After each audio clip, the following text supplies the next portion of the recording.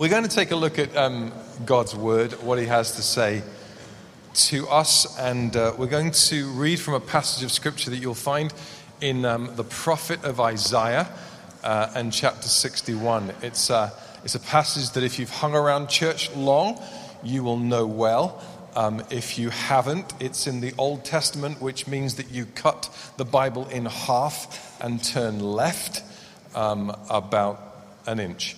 And you will get to the prophet Isaiah.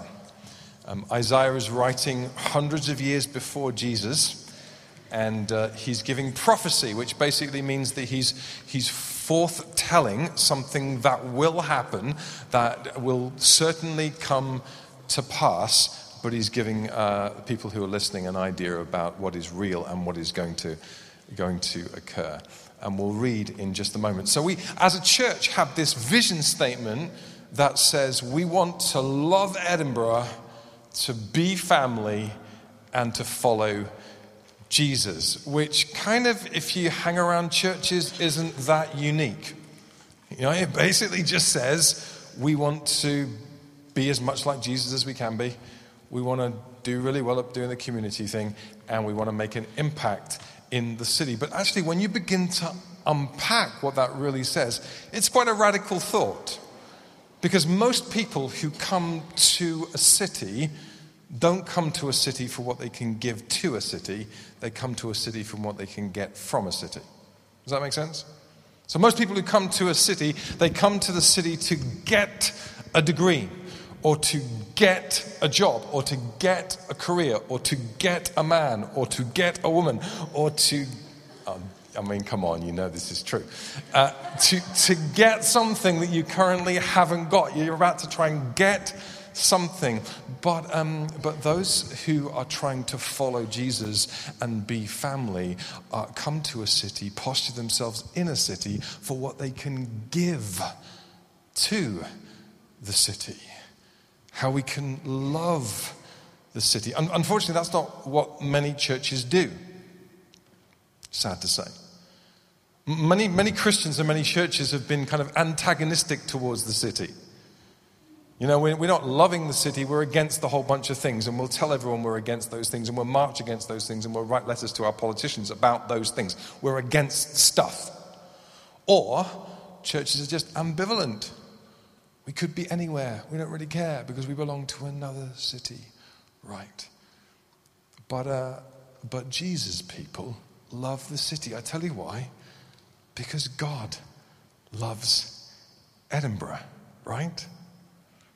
You think that? You ever thought that? It's a weird thought, isn't it? But God loves Edinburgh. And it's not just because he thinks it's the coolest city in the world, although it is. But it's because Edinburgh is full of people, and God loves people. God loves diverse people. All people. You never meet anybody that God doesn't love. And the city is the biggest concentration of people, so God loves Edinburgh. And God loves creativity. And God loves commerce. And God loves endeavor. And God loves people becoming better people, and it all happens in the city. God loves Edinburgh. God loves justice. God loves the poor, right? Have you read your Bible? God really loves poor people, and poor people live in the city. And so the reason that we've got a statement that says we're about trying to love Edinburgh and be family and follow Jesus is because Edinburgh is full of people who don't love the church. And churches that don't love people. 98% of people in Edinburgh don't really do church, probably haven't got a great impression of church. In fact, there are more spires and churches and church buildings in Edinburgh than there are Costas and Starbuckses. The only difference is that Costa and Starbucks is more interesting. Coffee is crap in both, but Edinburgh is a city that God loves. And so we're supposed to posture ourselves to love this city and to love it well. And so all I want to do is spend, this is a promise, okay, 12 minutes from now. From when I say go, okay? 12 minutes. It's the shortest I've ever spoken. Isaiah 61, and I want to show you one thing. 12 minutes, one thing, Isaiah 61. That doesn't include me reading Isaiah 61. I get that for free. Here we go. This is the prophecy. It's really cool. Isaiah says this, the Spirit of the Sovereign Lord is on me, because the Lord has anointed me to preach good news to the poor. He sent me to bind up the brokenhearted, to proclaim freedom for the captives and release from darkness for the prisoners, to proclaim the year of the Lord's favor and the day of vengeance of our God. Can someone bring me some water? To comfort all who mourn. Thanks, Han. And that's so much better.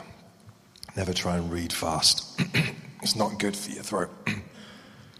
And provide for those who grieve in Zion, to bestow on them a crown of beauty instead of ashes, the oil of gladness instead of mourning, and a garment of praise instead of a spirit of despair.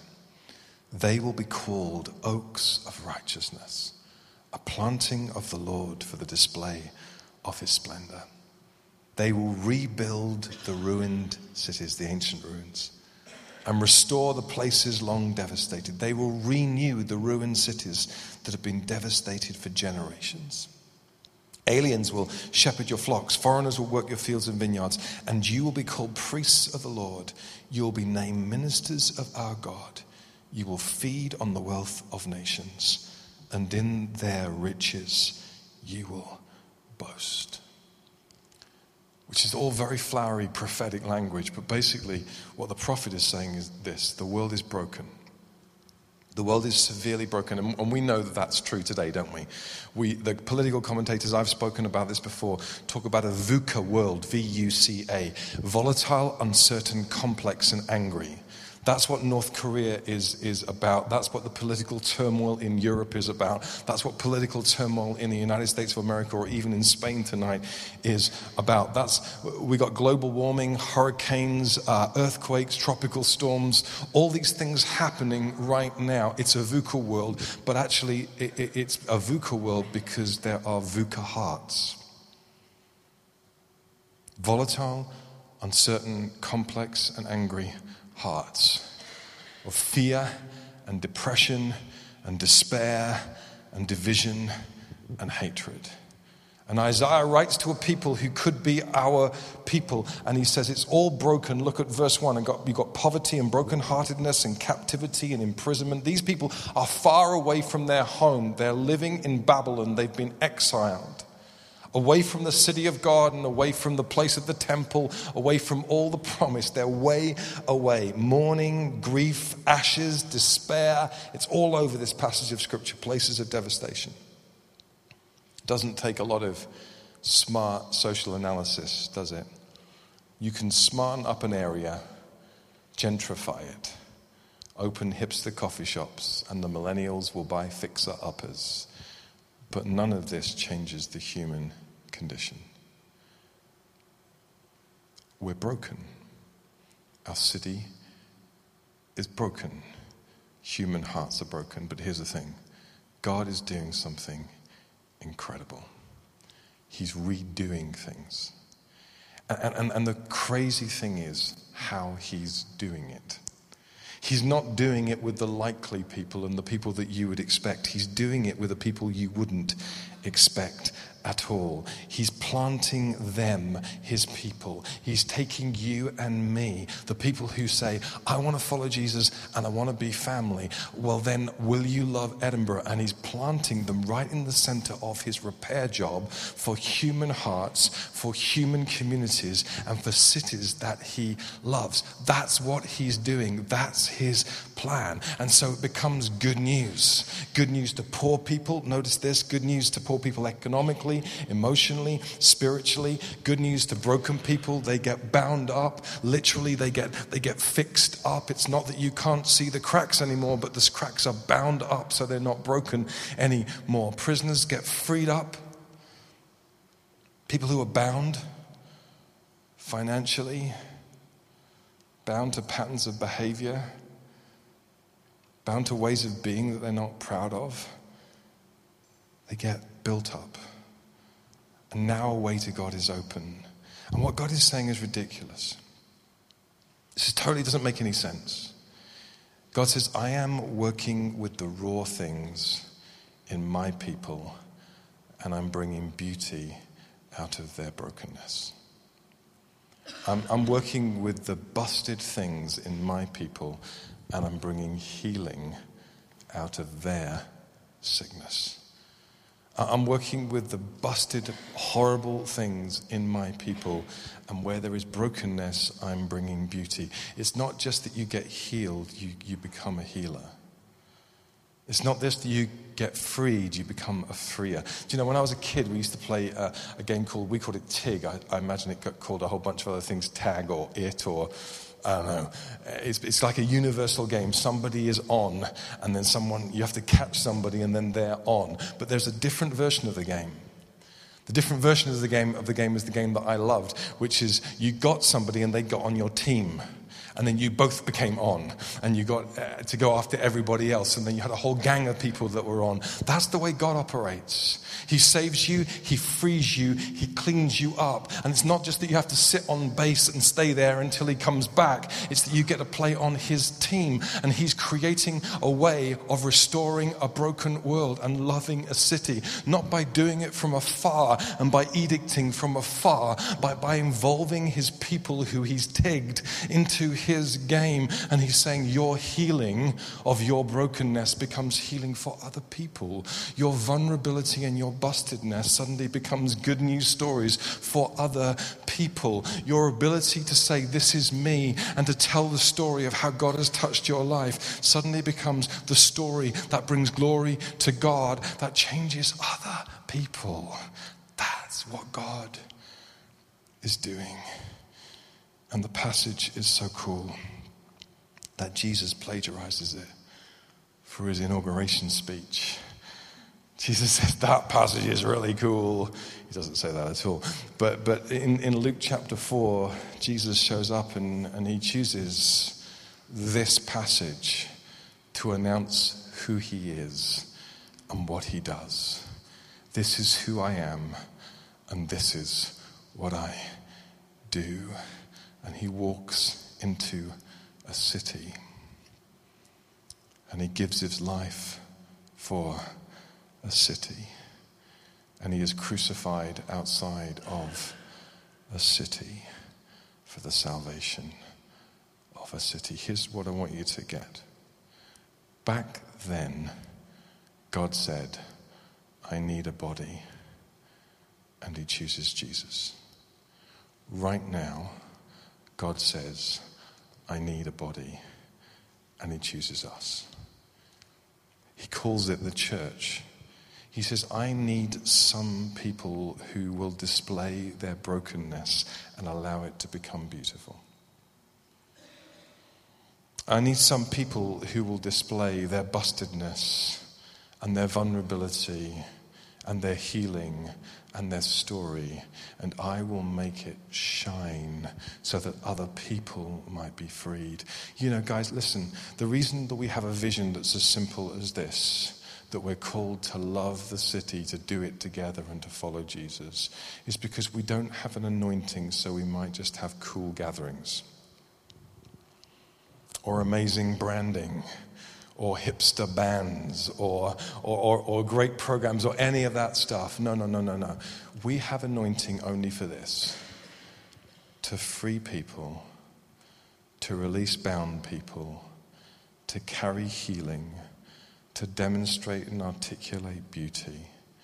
And every single time, one life is touched, and every time one person is set free, and every time one debt is managed, and every time one refugee is taken in, the hope of the kingdom comes. Every time we plant a garden in a desolate part of the city, and every single time we plant a business which cares for truth and justice, and every time we rebuild a house that has been smashed down, and every time we adopt a child that would otherwise otherwise be in a system which brings them no hope. And every time we set a place at our table and open our heart and open our homes and open our hands, and every time we say we own nothing, we never own anything, and every time we refuse to give in to social stereotypes which are divisive and unhelpful and stereotypical, we place ourselves and we plant ourselves and we walk in our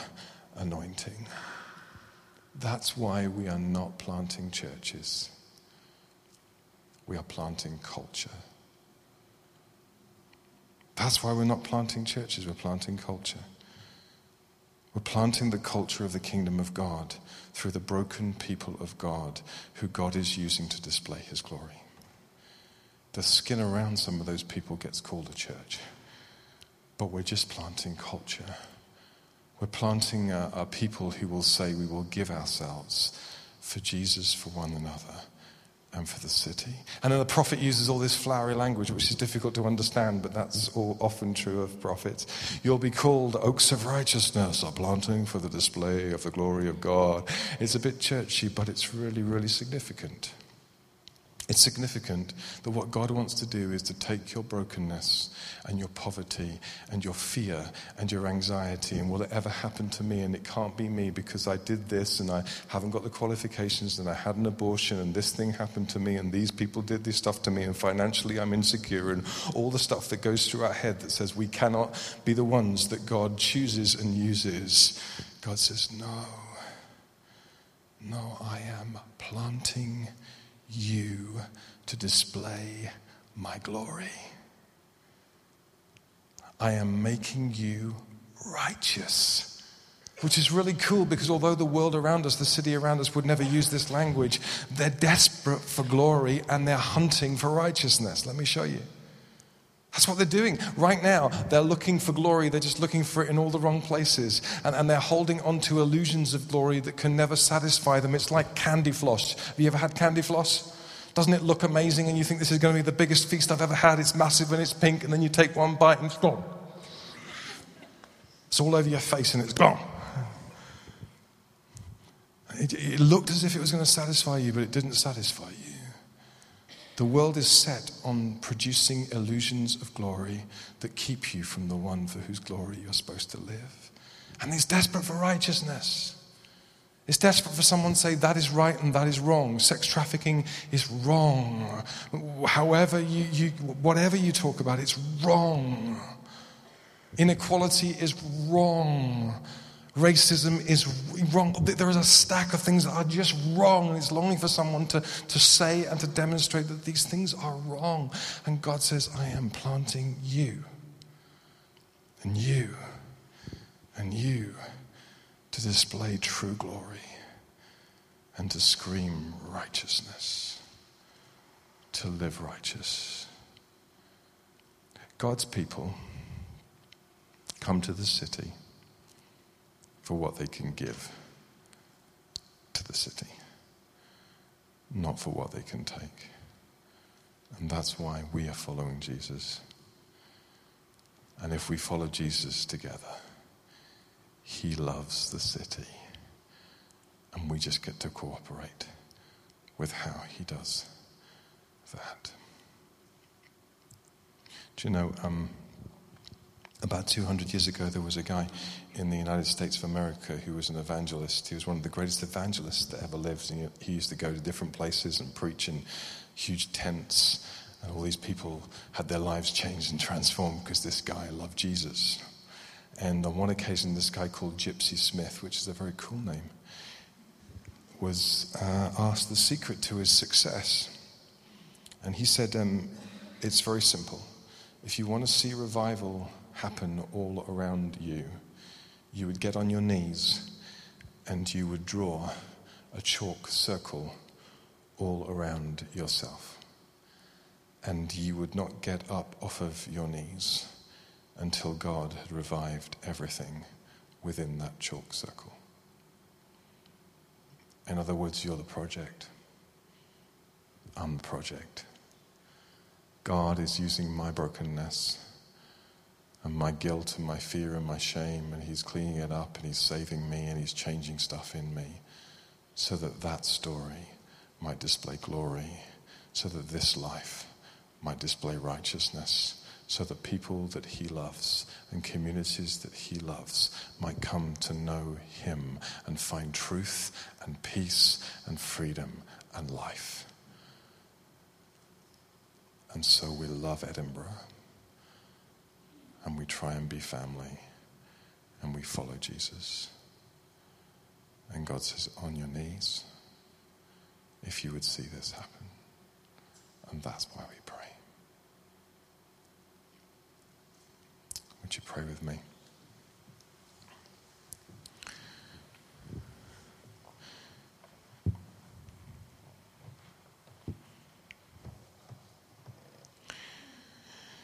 And just in these few moments that we've got, I'm going to ask that God would give you his heart, his eyes,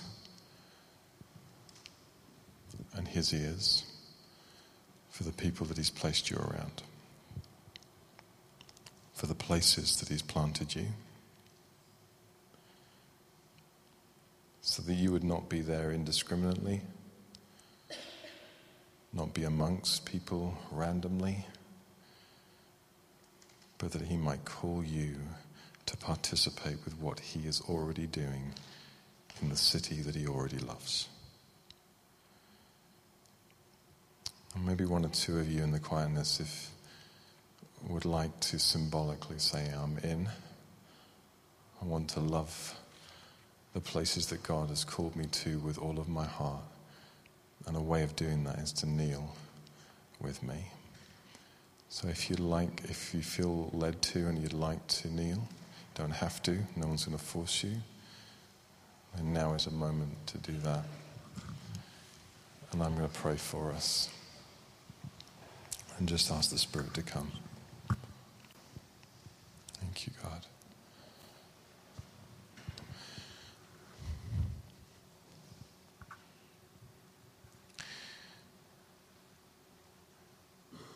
And so, Spirit of the Sovereign God, we ask you to come and to fill your children.